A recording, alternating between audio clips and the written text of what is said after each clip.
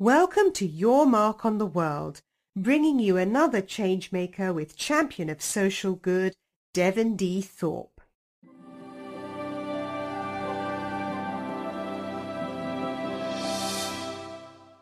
Hello, everyone, and welcome to the Your Mark on the World show. I'm your host, Devin Thorpe, and we're producing this episode for Good Crowd Info. Our guest today is a remarkable social entrepreneur with a real passion for changing the world, Lindsay Nefesh-Clarke, who is the CEO and founder of Women's World Wide Web, W4.org. Lindsay, welcome to the show. We're so glad to have you. Thank you so much, Devin. I'm absolutely honored to be on the show. I've been following your show for a long while, so very, very pleased to participate today. Well, thank you. You're sweet. I think we should start, just because of the date, time, and place. We need to just pause and just say that you're coming to us from Paris, and that we want you to know that our hearts go out to you and everyone there in Paris who is struggling and suffering under the echoes of the tragedies of the last 10 days or so. So we certainly want you to know and feel that from us. I'm really grateful for those thoughtful and caring comments. It's true. I'm actually in Paris at the moment. W4 has an office in Paris. We're also registered in the US, and it just so happens that our Paris office was very near to where the recent attacks took place. Although it's been a very emotional time and people here have been very shocked by the recent events, I was here and our team participated in the Unity March, the Unity Rally, and that was very inspiring, a real source of hope. So, 2.5 million people, that must have been an inspiring opportunity to be there. Yeah, it was absolutely incredible. As it happened, we participated obviously because of the events that took place in Paris, but of course we were also participating as a statement in support of human rights everywhere. And as it happened a few days previously, I was in touch with our colleagues in Pakistan who were dealing with very challenging events following which followed closely on the tragic attack of the school in Peshawar before the end of last year, then there was the event in Paris, and it really makes you realize, and of course everything that's been happening in Nigeria, that this combat to protect human rights and to combat extremism, it applies to all of us everywhere. But it absolutely does, and that's the great thing about what you're doing with W4, right? I mean, you have put yourself on the battle line. Tell us a little bit more about W4 and what you're doing. Okay, well, what is W4? So, as our name implies, and Women's World Wide Web, it's all about harnessing digital technology to protect girls and women's human rights and promote girls and women's empowerment. It's a crowdfunding and e-mentoring platform, and the objective is to provide girls and women with access to what we would call the constituents of development, so education, training, healthcare, access to financing, access to water and sanitation. It can be also raising awareness about women's rights and political participation, promoting women's political participation, and access to information and communication technologies. We really focus on promoting girls and women's access to ICTs since they open up all manner of life-enhancing and even life-saving services, resources, and networks for girls and women. And this is in both developing and developed countries. So if you log on to W4 and you will have a portfolio of projects that you can support either financially or in kind through e-mentoring. Maybe if I may, Devin, W4 arose out of an experience in my past where I was working in Southeast Asia, in the Philippines, and working in slum areas in the center of the archipelago in Cebu, where the last year's typhoon took place. And the objective of those programs was to provide education for children living in slum communities and in cemeteries. I'd traveled and lived in various countries, but it was the first time I was working with communities who actually lived in cemeteries, for example. Wow. And it was just a few years back, and what I observed was that, okay, although they had nothing, they had no belongings, they were living there amidst the tombstones, they had no access to water, sanitation, electricity.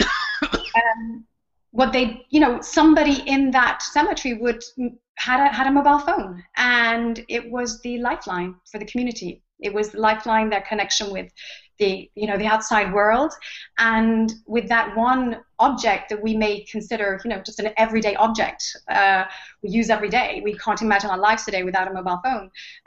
It could change everything. And actually today, the children in that community are going to school. They are the teenagers are going to college, even to university, and we've even set up a training center to provide IT training for the young adults from that area within a program to combat human trafficking. And there's also a microfinance program. So the whole idea of, okay, well, what's the potential of digital?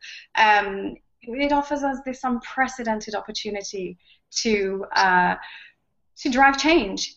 And harnessing it with this other incredible trend in the 21st century is, of course, girls' and women's empowerment, because it's been consistently proven, and at every level, from the micro to the macro, that investing in girls' and women's empowerment is one of the most effective high-yield investments for sustainable development, impacting everything across the board. Absolutely. Well, you're just an inspiration. You're just absolutely an inspiration.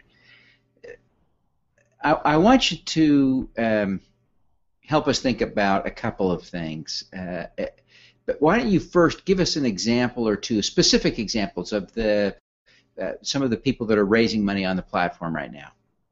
Well, the platform serves, on the one hand, it can be individuals, you and me, anybody, anywhere in the world for that matter, organizations and companies, people who care about these issues, and they can log on wherever they are or through their mobile phones and support projects around the world in various sectors. It can be in education, it can be in healthcare, it can be in various regions, it can be in various countries, and that's the power of digital. It's sort of democratizing philanthropy and giving us this incredible choice.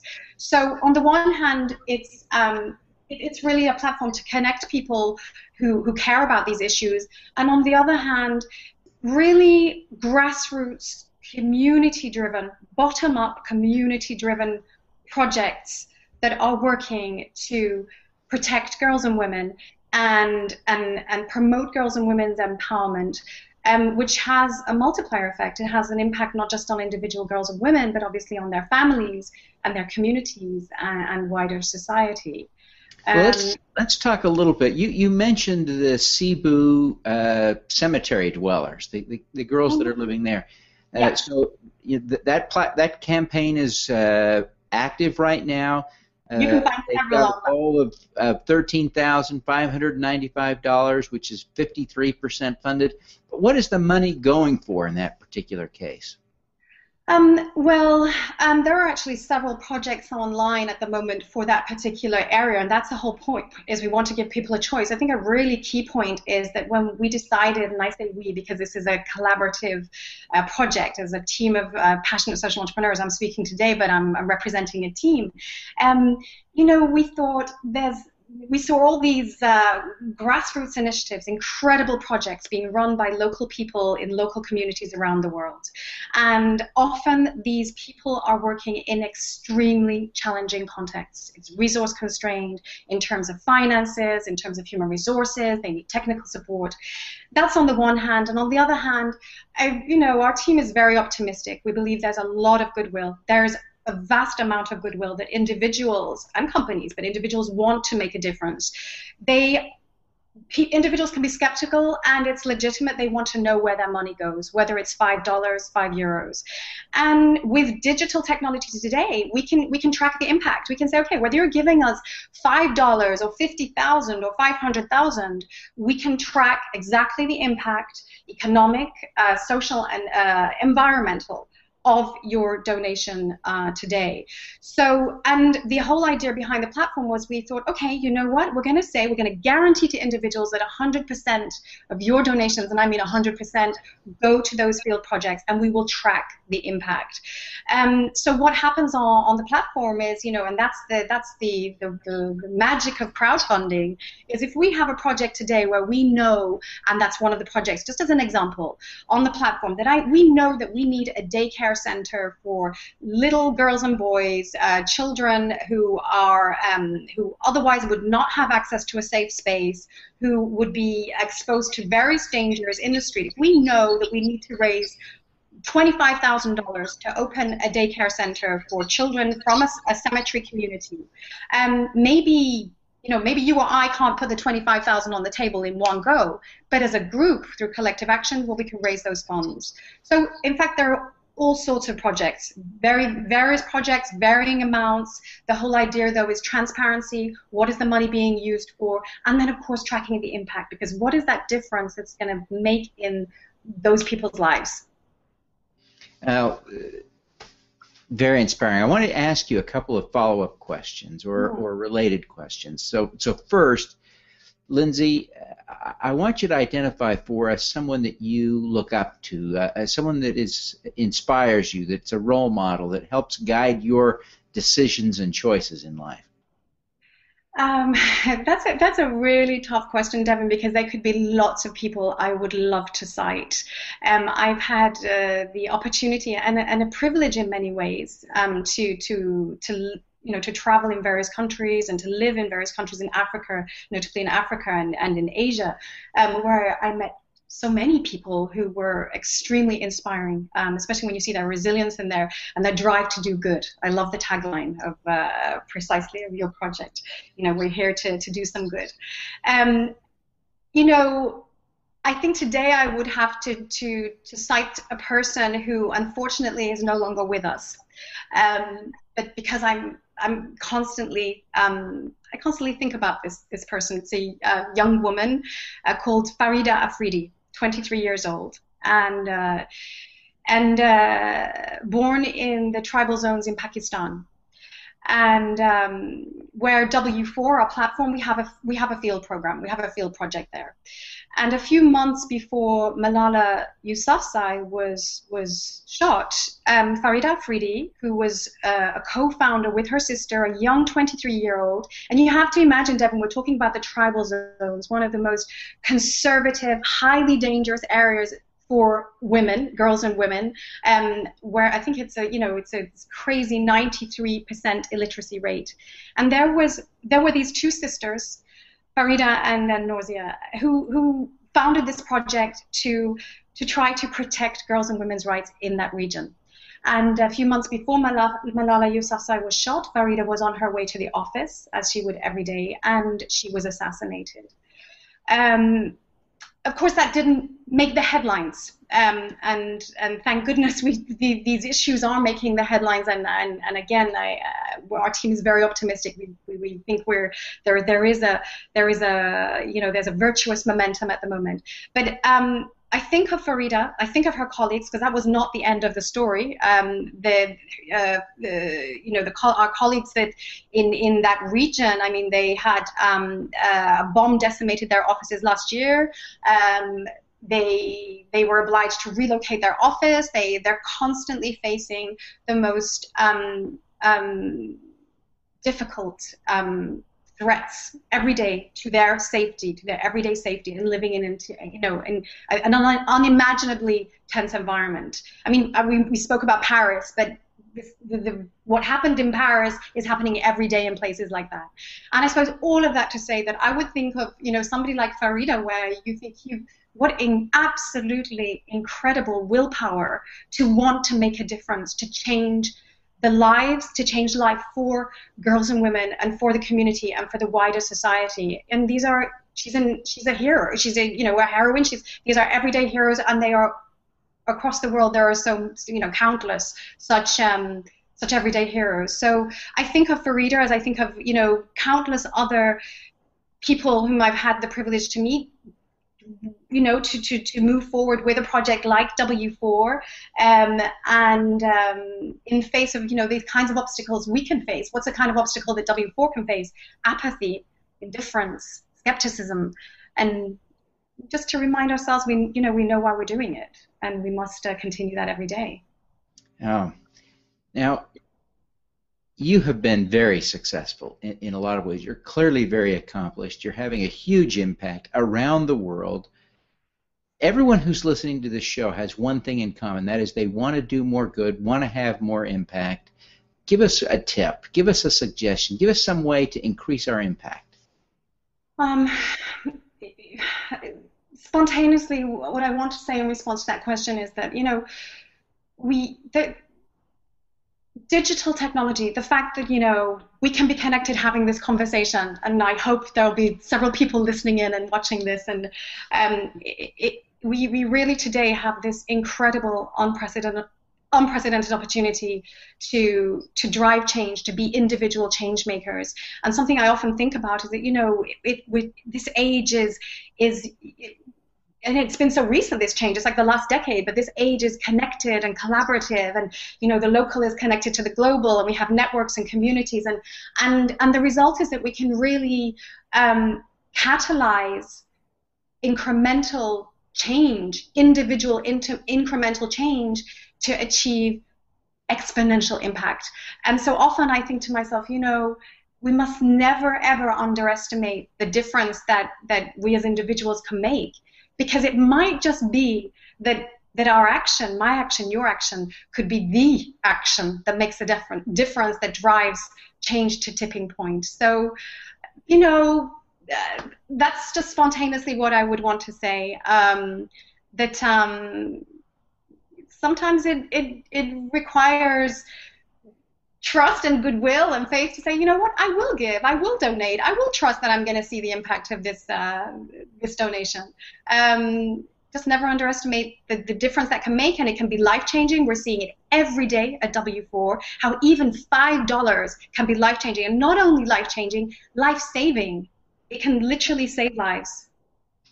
Well, that is such a good take-home message for us, to remember that $5, whatever we can give, can really be the difference in life and death for someone. What a great takeaway.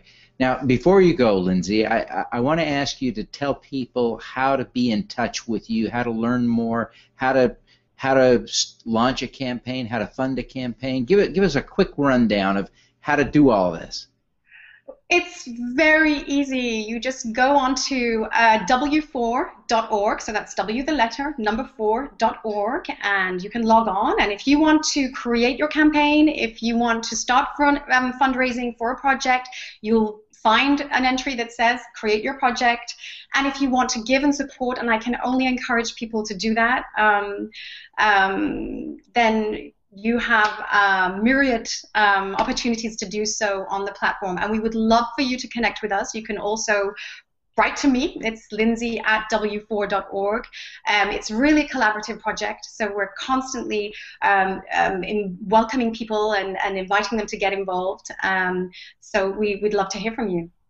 Wonderful. Well, Lindsay, thank you very much for being on the show, and we wish you every success in growing and scaling W4. We want to see you absolutely flourish.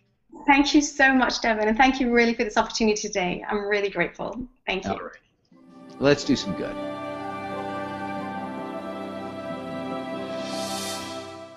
Thank you for listening. This podcast was recorded via Google Hangouts on Air and is available at youtube.com/Devinthorpe. Subscribe to this podcast on Stitcher or iTunes by searching for Your Mark on the World. Every weekday, Devin hosts a CEO, celebrity, entrepreneur, or other changemaker here on the Your Mark on the World show to inspire and prepare you to make your mark. Devin is a champion of social good, writing about, advocating for, and advising people who are doing good. He is a Forbes contributor who is a recognized thought leader in social entrepreneurship, impact investing, and crowdfunding. To book Devin as a speaker, visit devinthorpe.com. Learn more about Devin's work at yourmarkontheworld.com.